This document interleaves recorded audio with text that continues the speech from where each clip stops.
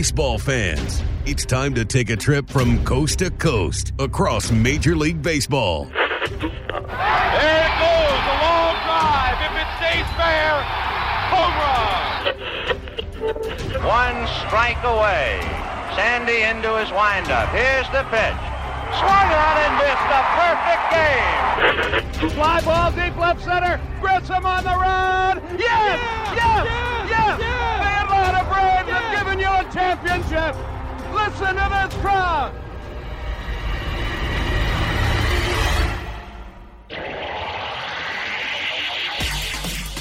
Braves and baseball talk straight from the diamond. Here's Grant McCauley. Hello again, and welcome to another episode of From the Diamond. As always, I'm Grant McCauley, and it's time for another chat about what's going on with the Atlanta Braves. And we continue our positional preview series as we take a look at what's happening behind the plate for Brian Snitker's club in 2021. To help me do that, I've invited my friend Corey McCartney of Talking Chop to jump on the show. You might also know him as the author of Tales from the Atlanta Braves Dugout. You can pick that up at Barnes & Noble, also Amazon, wherever books are sold. I want to go ahead and recommend that because if you love good Braves content, you need a copy of Tales from the Atlanta Braves Dugout. So we'll get to Corey in just a moment. Before we do, though, I want to remind you can find From the Diamond on Apple Podcasts, Google Podcasts, Spotify, SoundCloud, and Stitcher. Make sure you leave those ratings and reviews and tell a friend if you'd be so kind. You can also find the show on YouTube. Just search for my name, Grant McCauley, and you will find the YouTube channel with each episode of From the Diamond there as well. Connect with the show on social media. Find me on Twitter at Grant McCauley, GrantMcCauley. The show is at From the Diamond _ on Instagram. I am at Grant McCauley there. The show is at From the Diamond with no underscore. And you can find every episode of the show, articles, and much more at FromTheDiamond.com. So let's jump into our discussion today as we talk about the Atlanta Braves catching core. And to help me do that, I want to welcome in a good friend of mine, longtime friend of the show as well. So friend of mine, friend of the show. That's a pretty good combo right there. And his name is Corey McCartney. You can catch him on Twitter at Corey J. McCartney. He also writes about the Braves for Talking Chop. He's been a very, very busy man, and we're heading in towards opening day as well. So this is a great time of year, Corey. It's great to connect with you and fun to talk about baseball, which we've been doing for quite a while now.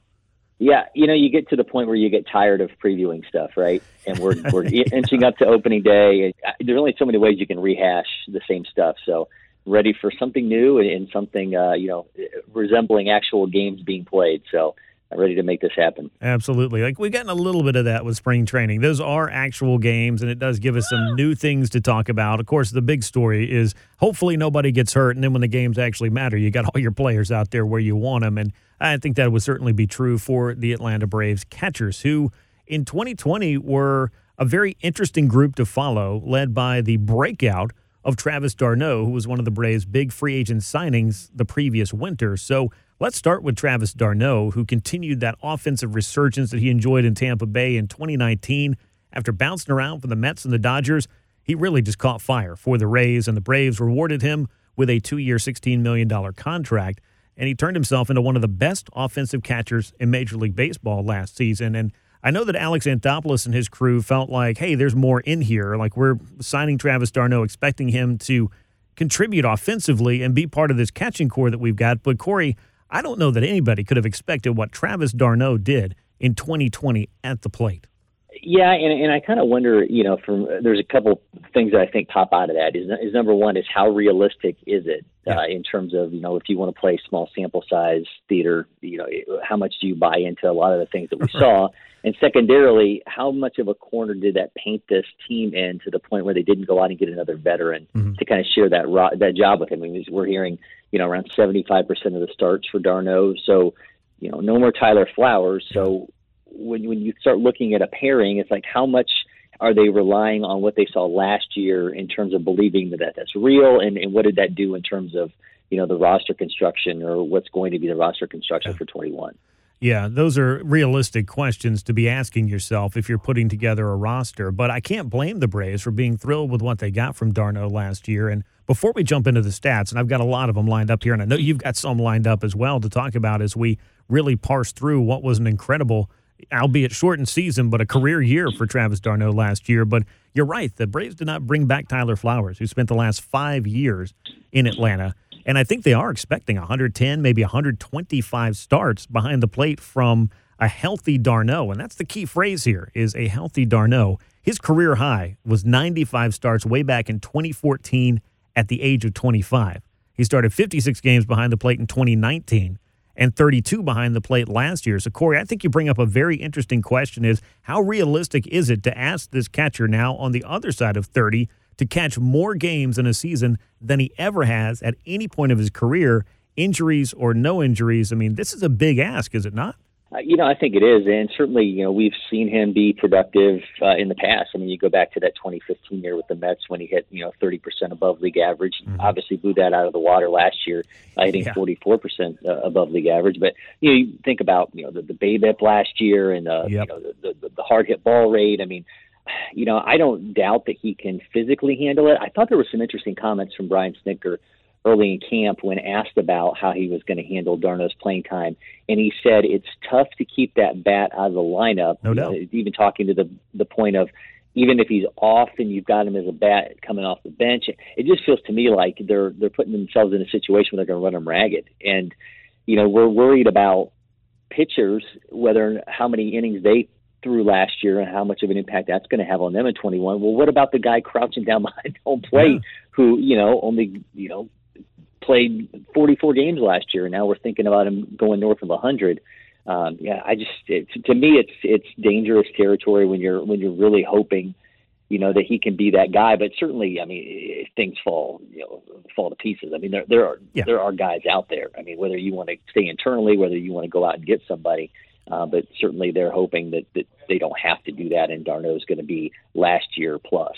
No doubt. And as you look at what happened in the playoffs last year, and this is the second consecutive year where they were leaning heavily on one catcher to catch every single game. And rather than having that couple of games during the series where Tyler Flowers got a start, maybe he only plays 6 innings and then you go to that guy as a pinch hitter in a big spot, or you make that defensive switch out and bring in, a Travis d'Arnaud, for example, last year. But they really leaned on d'Arnaud throughout the playoffs, and I think that's fine for about a 3-week stretch if you really want to call it that, or a month as the case may be with expanded playoffs. But regardless, as you look at what you're asking of d'Arnaud, it's something he hasn't done in his career in terms of pure games played behind the plate. So I think that's going to be a big story to monitor for the Braves, and I love having the positive outlook on, hey, this guy had a career year. We want that bat in the lineup. I certainly understand what Brian Snitker's saying there, but I am a little bit surprised that they didn't bring in somebody that could catch 40, 50 games minimum in terms of starts and know that he's a quantifiable big leaguer with some experience. And maybe that's something they shop for at the end of spring training. Maybe it's something they shop for the first couple of weeks of the season if somebody gets cut loose. Those are the kind of pieces that you can find out there for guys that don't fit into another team's roster. Even if you're stashing that guy at AAA at some point and he comes up later in the season, could be a factor. There's a lot of different things at play in terms of the veteran aspect of what the Braves have behind the plate, because I know they like to have these guys that can lead a pitching staff, and they really leaned on them quite a bit to lead the pitching staff through a number of years where the Braves were trying to piece the pitching staff together in the midst of a rebuild. Yeah, I mean, you and I can go back through the likes of A.J. Przinsky and, on and on with all the names that they've kind of linked together post Brian McCann, trying to find some stability back there. And I do wonder, from the end of them not going out and getting a veteran, how much of that is to the notion of, okay, well, we've got this guy that had a career year last year. We believe that we can get X amount of starts out of him. We don't exactly know what we have from the youngsters, but if we can find that out in samples, and inch them along, how much does that help us in long-term development as opposed to just bringing in 2 veterans and then really never knowing what an Alex Jackson or a William Contreras can do if he gets, a little bit of playing time throughout a year. So I think that certainly plays into it as well, but I just don't know if this team is at the point where you want to play that game. I think you don't want to have any holes. And if you only have so many bench spots and you're holding one of them for a backup catcher that you don't really know what he can do at the major league level, when you have the aspirations this team has, I just kind of feel like at this point, it feels like a little bit of a miscalculation, but we'll see how it plays out. Yeah, I mean, at the very least, it seems a little bit counterintuitive, and that's not a knock on building the roster because they do have some talent. We're going to talk about some of the young guys as well. We're also going to get into Travis d'Arnaud's stats, or at least I'm going to tell you that we're going to do that and really go through what he did last year. But from the perspective of roster building, I was curious, and you brought up that interesting point kind of right off the bat about how much they're going to ask out of d'Arnaud and what their plan B is. But if your plan B is the kind of talent that the Braves do have in the pipeline, you could do a lot worse. And they pressed those guys into duty last year when they had a COVID scare with both d'Arnaud and Flowers early in the season. So it could work itself out. But the Braves don't seem like a club right now that's looking to bring along multiple players in their starting lineup. And if we're already thinking about opportunities still for Austin Riley to prove himself, the opportunity for Christian Pache to prove himself, at least at the plate, I think he's a proven commodity in the field. Do you really want to be playing that game behind the plate as well? And that's the question the Braves will have to find out perhaps over the course of 2021. So let's stick a pin in the backups and the prospects that the Braves have right now and really focus in on what d'Arnaud did last year. You mentioned that as far as batting average on balls put in play, that Travis d'Arnaud was way up there, and he certainly was. Over 400 was his batting average on balls put in play with a minimum of 150 plate appearances, 411, which is wild. It was second in Major League Baseball by 1 point to the Mets' Michael Conforto, and obviously it led all catchers in Major League Baseball, but that's the thing that d'Arnaud was doing quite well, was leading the way behind the plate. Led all catchers in MLB with 34 runs knocked in, with 53 hits, with a 321 average. This is the kind of offensive profile I don't know that the Braves realized they'd signed up for, but one of the big reasons why, nobody on the Braves hit the ball harder last year more consistently than Travis d'Arnaud, who had the highest exit velocity among catchers at 93.4 miles per hour, and that was fourth best in Major League Baseball, and some pretty good names ahead of him. Fernando Tatis, Mike Trout, and Christian Yelich. I mean, these are some big names for Travis d'Arnaud to be hanging out with when it comes to hitting the ball hard. Yeah, I mean, I think you can look at what he did among catchers, too. I mean, think about a 1.6 FWAR for him last year. That was 0.1 behind Real Muto, who goes out and gets a $150 million contract, 0.1 ahead of James McCann, who got a 4-year, $40 million payday from the Mets. 144 weighted run created plus, better than both of those guys, better than Will Smith, better than Salvador Perez, who just got a new deal from the Royals. It was all like playing above his profile. I mean, I think every stat you pull out of him was playing above his profile, which I think, as you mentioned from the start, is spectacular from the Braves standpoint, but you do have to have your questions. Yeah, you do. And really, Smith was the only other National League catcher that seemed to be neck and neck with the overall body of work that Travis d'Arnaud put up last year. But I would go back to that exit velocity, and if you had asked me which Atlanta Brave is going to appear in the top 5 as far as average exit velocity in all of baseball, I would have guessed Marcell Ozuna. I would have guessed Ronald Acuna Jr. I might have even guessed Freddie Freeman, but I did not realize, even though I watched him day in and day out, I mean, Travis d'Arnaud was making consistent hard contact all the time, as evidenced by the big numbers he was putting up, but that caught me completely by surprise when it came to at least 100 batted ball events was what I put into Baseball Savant to get that stat, and it's spitting out, Fernando Tatis Jr., okay? Mike Trout, got it. Christian Yelich, I thought he had a bad year. Guess he was okay as far as hitting the ball hard. And, by the way, here's Travis d'Arnaud, number 4 in Major League Baseball on average exit velocity, at least in that sample size, which 2020 was the year of sample sizes. I mean, it's still pretty encouraging, and if he can keep that up, even if that batting average on balls in play is completely unsustainable, which it is, I still think offensively this guy has a lot to offer, which circles us back around to why Brian Snitker wants to have him in the lineup as much as possible. Yeah, I mean, I think kind of playing off that as well. I mean, a 7.1 percentage of barrel balls. He made contact, he made quality contact, and whether you want to, how much you want to put luck into the equation there, those are the things. I mean, you can go back to conversations we had a year ago when Alex Anthopoulos was like, look, I know Marcell Ozuna isn't coming off of a career year, but these are the metrics, batted ball events, hard hit ball rate, that are the reason we believe he's going to have a great season for us. You can say the exact same things about d'Arnaud in, a trumped up shortened season to say these are kind of the peripherals that make you think that this stuff is real and it's sustainable. Yeah, and you brought up an interesting point when it comes to the kind of contracts that I don't know if they're comparable catchers, but who we would consider to be great available free agent catchers over the past year have picked up. And when Travis d'Arnaud signed at 2 years and $16 million, I got a lot of feedback that said, I cannot believe we are overpaying this guy based off what he did in Tampa Bay. $8 million a year is too much for Travis d'Arnaud. Well, major league teams, and this has been a trend for a while, there is a dearth of good catching in baseball. You can basically count them on one hand, the number of guys that I would call premier catchers. And it seems to be harder and harder to find that. So if you can lock down a guy that even if he can give you 1 or 2 good years of continuity behind the plate, I think that's what the Braves are trying to do there. And at least in year one, and again, I know it was only a 60-game season, they got everything they paid for with d'Arnaud and then some.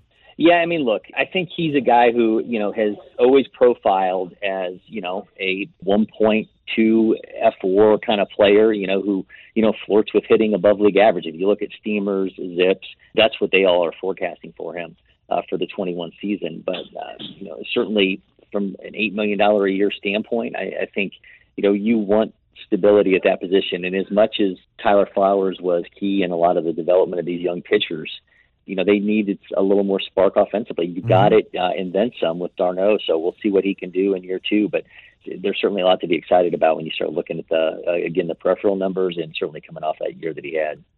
Yeah, and if the expectation is for Travis d'Arnaud to catch 100-plus ball games, maybe as many as 120 or more, at least the way it stands right now, you have to start asking who is going to be sharing some of that load behind the plate with him over the course of a 162-game season, because as you mentioned, this does change the dynamic of how you're planning to deploy your starting catcher. And 60 games, I think you could get away with riding somebody a little bit longer because you didn't have to worry about the 3 or 4 months that were going to follow and trying to have them still able to squat down and or sit upright by the time you got to October. And d'Arnaud didn't seem to be really worse for the wear throughout that sprint of a season in 2020. But I think that changes this year. And as you look at the candidates that we're talking about behind him here, they're all younger players, unproven players, and perhaps guys that may or may not even see the big leagues this year. But I want to start with Alex Jackson, a guy that's gotten a couple of glimpses, a couple of cups of coffee, if you want to call it that, in the big leagues in 2019 and in 2020. Former first-rounder, prodigious power, was traded to the Braves in 2016 and immediately converted from outfield back to catcher, which was his high school position. But the Mariners had moved him from behind the plate because they thought the bat would have a quick path to the major leagues. Well, none of those things have been true for him, and Alex Jackson found himself back behind the plate. But when you talk to people around the Braves, they always rave about how hard this kid has worked to make himself into not just an adequate catcher, but a very good catcher. And it's still a work in progress for him. But, Corey, that's not an easy transition to make, even if you have experience at the amateur ranks. Once you get to the pros, and you're asked to move back to a position after, 2-3 full years of not playing it, and to be able to make it to the big leagues after that at one as demanding as catcher, Alex Jackson's put in the time. The power's there, but there are some holes in his game. There's no two ways about that. Yeah, I mean, I think about conversations I had with Brett Cumberland, after he was drafted by the Braves, going up to Rome to talk to him. And I remember him saying, look, it's so easy to be a catcher in high school because you don't ever have to call a game. And especially when you're working with, right. I remember he had Colby Allard with him, and you have that ability to just kind of ride your arm, and you don't really have to think too much about, how you're going to attack a hitter. Well, if you've not done that at the pro level, and all of a sudden you're thrust into it after a few years removed, I mean, think about that learning curve for Alex Jackson. I mean, they were asking a ton out of him. And I remember not this last spring training, but the one before, which had been his second in camp. I remember him coming into camp and just having a very different mentality about it. I think he approached it in a very different way, whether he saw, opportunities for playing time or just, wanting to change maybe perceptions of his skill set behind the plate. But I think you have seen him work really hard. It's just we have to remember, yes, he's been a professional for X amount of time, but they were asking a ton out of him, and certainly it's not always been great, but we've seen the power. We've seen it certainly at the minor league level. It's not translated to the pros, and he's really struggled at the plate in the small amount of time that we've seen of him. But the power's there. The work ethic is there. It's a matter of whether he can put it together at the major league level and whatever small opportunities he potentially could get in 21. I remember when they moved him back to catcher, the conversation that the front office had with him. I mean, there's a possibility Alex Jackson could have said, hey, I don't know that I want to do that. And that might have scuttled the whole thing right there. And they may have said, okay, well, I mean, if it's not something he's willing to do, maybe we're asking too much. Maybe they try to convince him to do it. Maybe he just, reluctantly agrees. They do it for 3 weeks, and then they abandon the whole experiment. Like, he did not allow that to happen. There's a lot of different ways that conversation could have gone, and that the string of events after that could have gone for Alex Jackson that, may not have ended up with him on the 40-man roster, let alone seeing time in the big leagues, which is something he has the last couple of years. I really throw that sample size out right now because we're talking about so few plate appearances, but we do know that this guy has as much raw power as any prospect in the Braves system. This guy can hit the ball a ton. He showed that off in 2019 in Gwinnett.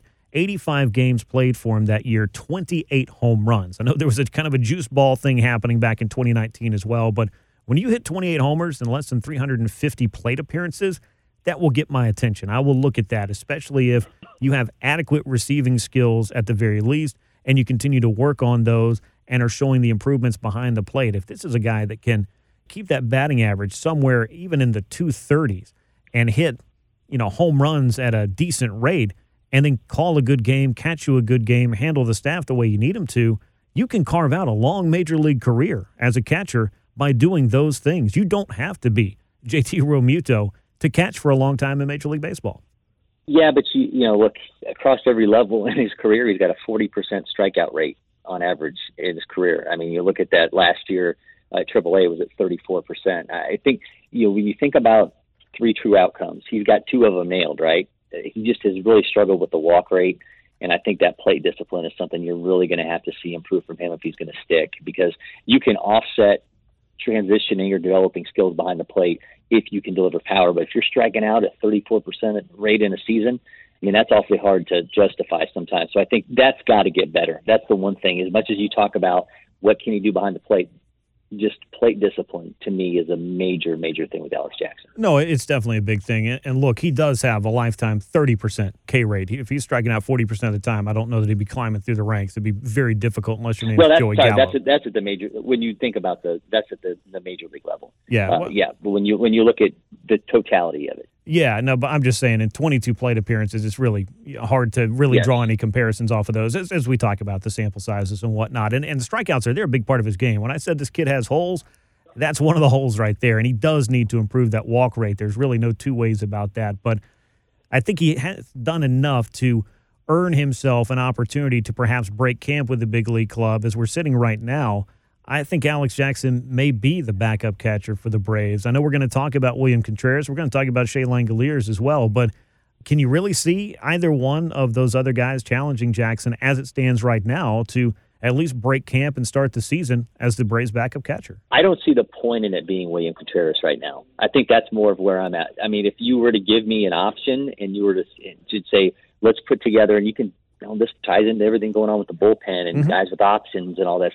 It's, what's the optimum version of this team is William Contreras. But what makes sense for development of a player and what makes sense for the long term, it's Alex Jackson. I think that because you want Contreras to have more developmental time. I mean, he's played 4 games at the major league level, and we're going to talk more about him in a minute. But you got to figure out what you have in Alex Jackson. We've seen him get a taste, but we've not seen him be consistently at the major league level and consistently getting any opportunities there. So it's time. This is a former first-round pick.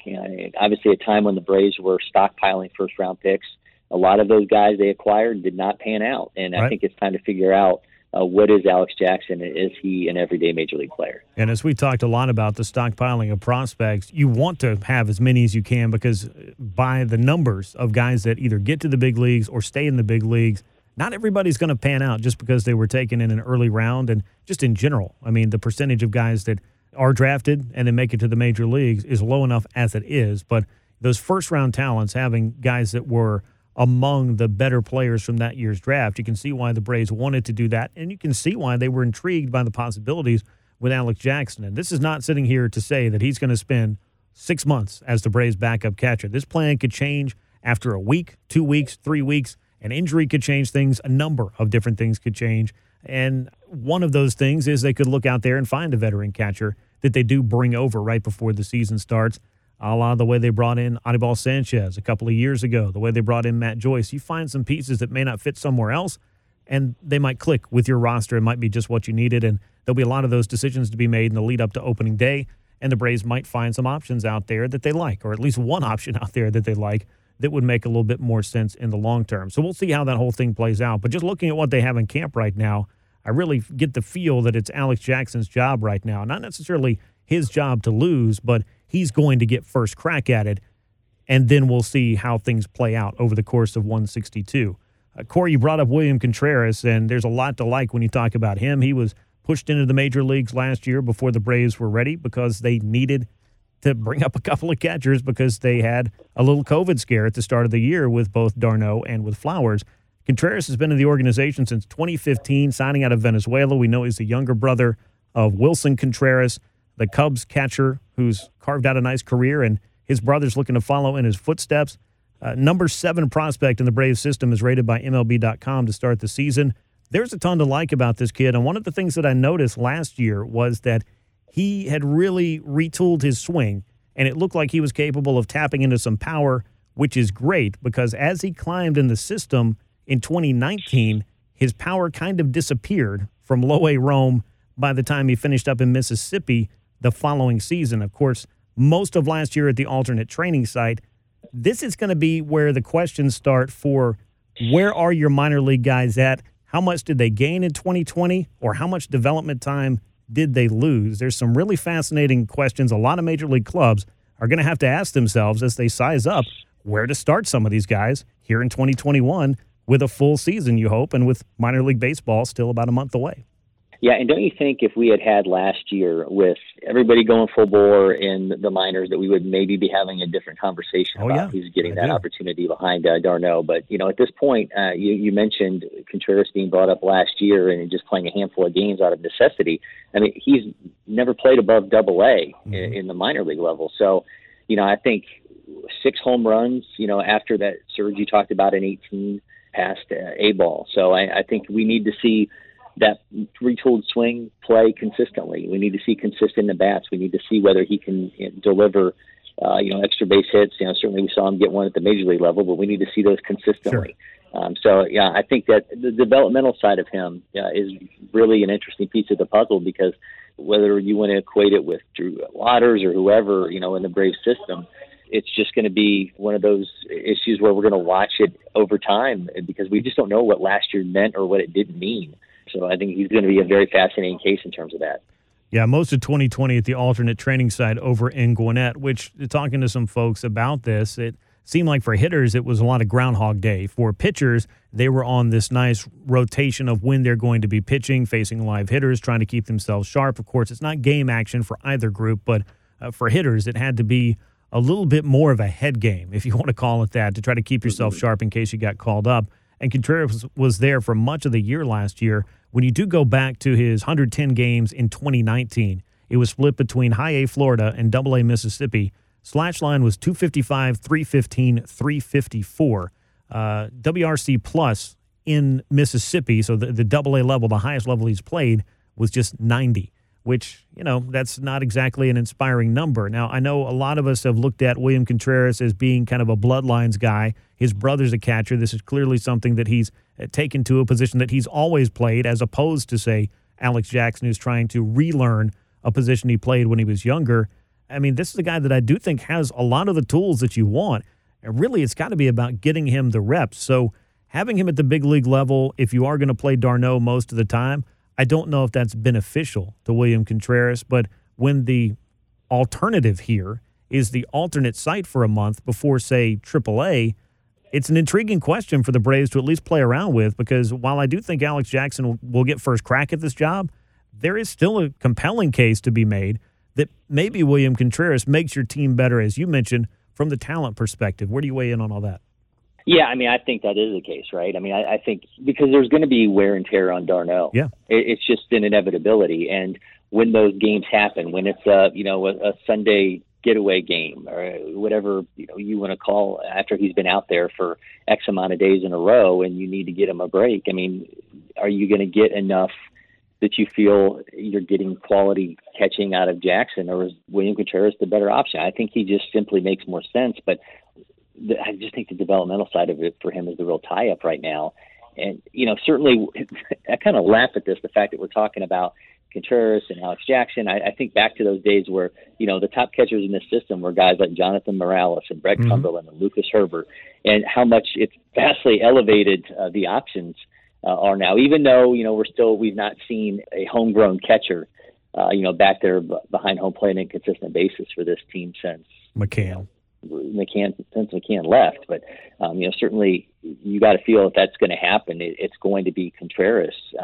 It just doesn't make sense in 2021 after 2020 for him to get that chance. But again, Alex Jackson's going to get that first crack, but I think Contreras from a long term, you still have to be excited about it. We've not seen the offense completely come together for him, but everyone just raves about his ability behind the plate. So I think it's going to be fascinating to see how this thing plays out. Maybe just for the year 2021, that question will have to be answered. When you look beyond 2021, Travis d'Arnaud, of course, will be a free agent after the season, and you're going to reassess again. And now let me introduce yet another element into this equation that we're talking about behind the plate. And it's an element that I think, and this is just from where I'm sitting and seeing all of the things that I've seen from him in college, and of course, when you spend a top 10 pick on a gentleman like Shea Langeliers to perhaps be the future catcher of your club, you're going to give him every opportunity to do that. And that's going to be an interesting, I'd say, battle long term to decide who might be that guy behind the plate.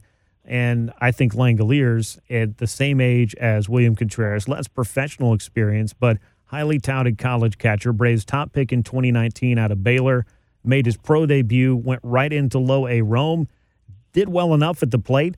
And you talk about rave reviews for handling a pitching staff. Of course, the pop time, we've heard a lot about that. I mean, this guy can throw out runners. He does everything that you want a catcher to do. He checks every single box.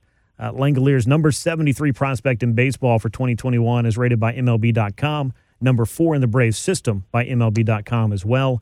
255, couple of home runs, knocked in 34 runs, though, in 54 games for Rome in 2019. As I mentioned, a pretty decent first crack at professional baseball, highly touted receiving skills, good offensive profile, another guy who lost a year of development in 2020. I don't expect him to be a big factor in 2021, but when you draft a college catcher like that, we've seen this. These are guys that could make a beeline toward the major leagues if they're able to do enough at each stop in the minors. And we could be having a very different conversation this time a year from now, to make a long story short. Yeah, I think we need to refer to him as Mr. Pop Time. I think that's, we can talk about under 1.9, which, you look at baseball. Yeah, it's elite. I mean, that's elite. That's JT Realmuto territory. That's big time. And certainly, I think he is the reason why 21 is so key for Alex Jackson. Because if Jackson, in whatever amount of opportunities he gets, whatever amount of time he's seen as number 2 behind d'Arnaud, he knows that both those guys are sitting there for 2022, and there's a real strong possibility that we're talking about Contreras and Langeliers a year from now, and Alex Jackson's out of the equation. Whether he's on another team, whether he's playing another position, or whether you think about a DH again, and that's ultimately where he finds himself. But I think that's why, from a defensive standpoint, everyday standpoint, 21 looms so large for Alex Jackson, because Shea Langeliers is much more advanced in terms of the ability to handle a staff, to throw runners out, to be an everyday player.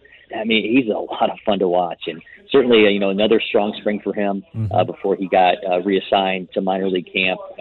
I know only 2 for 11 at the plate, a double, a home run, just 6 games for him. We say you want him to stick around. You want him to get that Sean Kazmar, let's roll with you in the spring treatment, just because he's so much fun to watch. But, sure. Yeah, a year from now, you're right. A very, very different conversation. And Langeliers is going to be a major factor in that talk. It's a much more exciting conversation to have than the Braves had for a number of years, especially after Brian McCann. I mean, there was that couple of seasons where it looked like, hey, this Christian Bethancourt guy is going to be the catcher of the future. But by the time he got to the big leagues, quite simply, he underwhelmed. I mean, he basically lost that job, and they were happy to go with retread major league catchers or guys who were never looked upon as the starting catcher for clubs that they played for or hadn't been in a while. I mean, you've got A.J. Pierzynski stealing time from Christian Bethancourt, really even before Tyler Flowers was a factor there. But going forward, the Braves would rather go with a Tyler Flowers and move on from a Christian Bethancourt for a number of different reasons. And the biggest one of those, of course, was performance. A lot of pass balls, a lot of this wasn't the guy that you were hearing all about. But that's not the case, I guess, is the point I'm trying to make here with a William Contreras and with a Shea Langeliers as well. I mean, these are 2 top talents, different profiles, I think, a little bit. I think Langeliers can hit a little bit more. That's just the read right now. A year from now, we could be looking at it and saying, hey, man, 2021 was the year that William Contreras put it all together at the plate. Braves would love to see that. They'd also love to see what Langeliers can do over the course of a full season. They haven't gotten to see that either. So some question marks for both guys. And as we mentioned, this is not necessarily a place where the Braves are, we've got to use one of these guys because we have nothing else. But they don't have a lot else to kind of come all the way back to what might happen over the course of the season. Maybe looking for a veteran at some point to plug in there as a stopgap behind Travis d'Arnaud before you get to the future, which could arrive as soon as 2022. Yeah, and I think, just real quick on Bethancourt, I think you can look back to the faith they had in him, stunting what they had in the system for so long, believing that he was going to figure it out and he was going to be the guy, and catching was just not a priority. Yeah, and certainly until you take Langoliers in the first round, I mean, how much of it was, just an afterthought that this guy will get it figured out, and that was why they were in this situation where you're bringing in Gerald Lairds and A.J. Przinsky's and Kurt Suzuki's and Tyler Flowers because you just didn't have anything developmentally in your system. That's why you go out and make that deal for Alex Jackson, believing, okay, this guy was a former first-round pick. He was a catcher. Let's see if maybe we can put it all together for him. That faith put them in a really tough spot, and certainly they're in a good position going forward. But the one thing you can say is this may be the last year that they have somebody who isn't homegrown playing that catching position from a primary standpoint for potentially years to come, which I think is a huge testament to what's happened under John Covilelo's watch, and then certainly what Alex Anthopoulos has been able to do. Yeah, and I don't want to make this like a Christian Bethancourt career memorial podcast or anything like that, but, I mean, look, the Braves were done with him after 70 starts behind the plate, 80 games played, so basically half a baseball season. They had seen everything they needed to see between 2014 and 2015 to decide, got to go back to the drawing board. Now, around that time in 2015, of course, they signed young William Contreras, who's now 23, but we're talking about a 6-year progression to get himself in position to get to the big leagues last year and hopefully get there to stay moving forward. But I think you hit on something really important. They didn't draft well when it came to catchers. They certainly didn't develop them well. I mean, Jonathan Morales is still hanging around in the Braves minor league system, and I don't want to just discount any guy in terms of what an injury can do if somebody pulls a hamstring, strains an oblique. You just never know what could go on. If you prove yourself to at least be dependable behind the plate and handling the pitching staff, you might get pressed into action at some point. So I don't know that necessarily paves the way for, say, a Jonathan Morales to get to the big leagues, but it'll be interesting to see how the Braves deal with it if they are forced to go with internal candidates and really make up the bulk of the playing time for an extended period of time throughout the 2021 season as they're presently constructed. I would be more surprised if anything happens. I think Tyler Flowers is back, right? I mean, doesn't that just make sense? Don't you think that you're going to coax him back because of the peace of mind that you have with him behind the plate, with a familiarity with the pitching staff, all that? Sure. To me, that just makes more sense. If he wants to come back, which is the other thing. I mean, he may want to play out there. I know there have been some rumblings that the Mets were interested in Tyler Flowers, and he may be out there looking for work. But at this point, and how quickly can he be ready, I think might be another big question. He's missed all of spring training now at this point, and we're talking about a guy who at 35 years old and as a catcher might just be at the end of his run as a big league player. So is that a guy that I think they could call? Sure. It's just a guy that I feel like they would have called by now if they were going to bring him back, and that may be a strange way to look at it, but it just kind of feels like, especially with the season he had last year, which there really wasn't much opportunity for him. He was really not seen at all, I believe, in the playoffs. And if he was, it was very, very little in terms of getting the opportunity to play. They just didn't lean on him in their playoff run in 2020. They leaned heavily on Travis d'Arnaud, and that seems to be the same mindset that they're bringing into the start of 2021. And I can't blame them offensively speaking, but I do think about the insurance of having somebody who knows the staff, as you pointed out, who's worked with a lot of these guys, who's familiar with the way the Braves do things.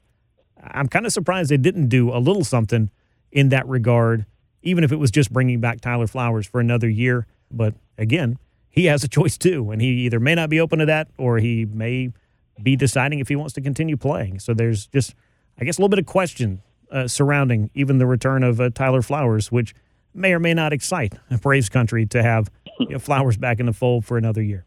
Not that I want to turn this into a dissection of the current state of free agent catchers, but I mean, there's not a lot of guys out there. Matt Wieters is about. I mean, look, hey, Rene Rivera, the former Brave, former Brave. John Ryan Murphy. I mean, these former are Brave. Familiar names. There's not a lot out there. So to go back to what we talked about at the beginning, they painted themselves into a corner, and hopefully d'Arnaud is ready to handle an extremely high workload.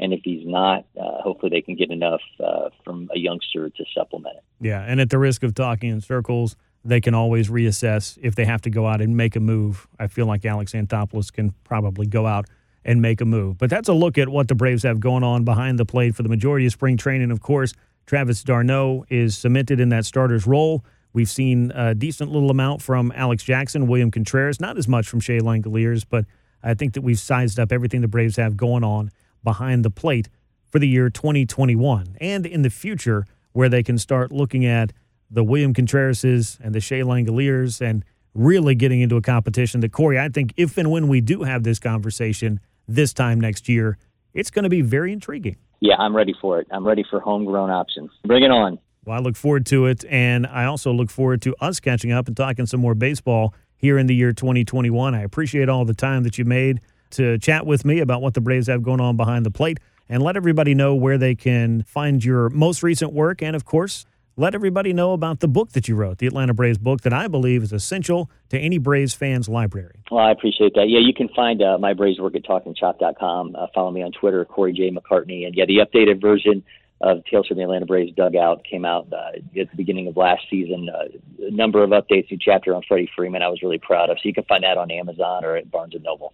All right, well, I look forward to chatting with you again about all things Braves, but also you still got to sign my copy of Tales from the Atlanta Braves dugout. Okay, I will do that. All right, my friend, I appreciate it. I'll catch you soon. All right. My thanks, as always, to Corey McCartney for making time for me. Enjoyed talking about the Atlanta Braves catchers with him. And our next stop on the preview series will be a look at the prospects in the Atlanta Braves system for 2021.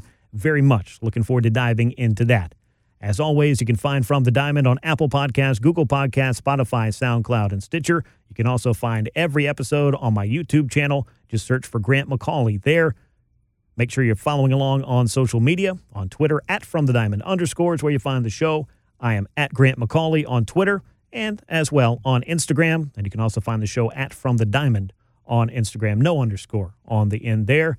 And every episode of the show and so much more can be found at FromTheDiamond.com.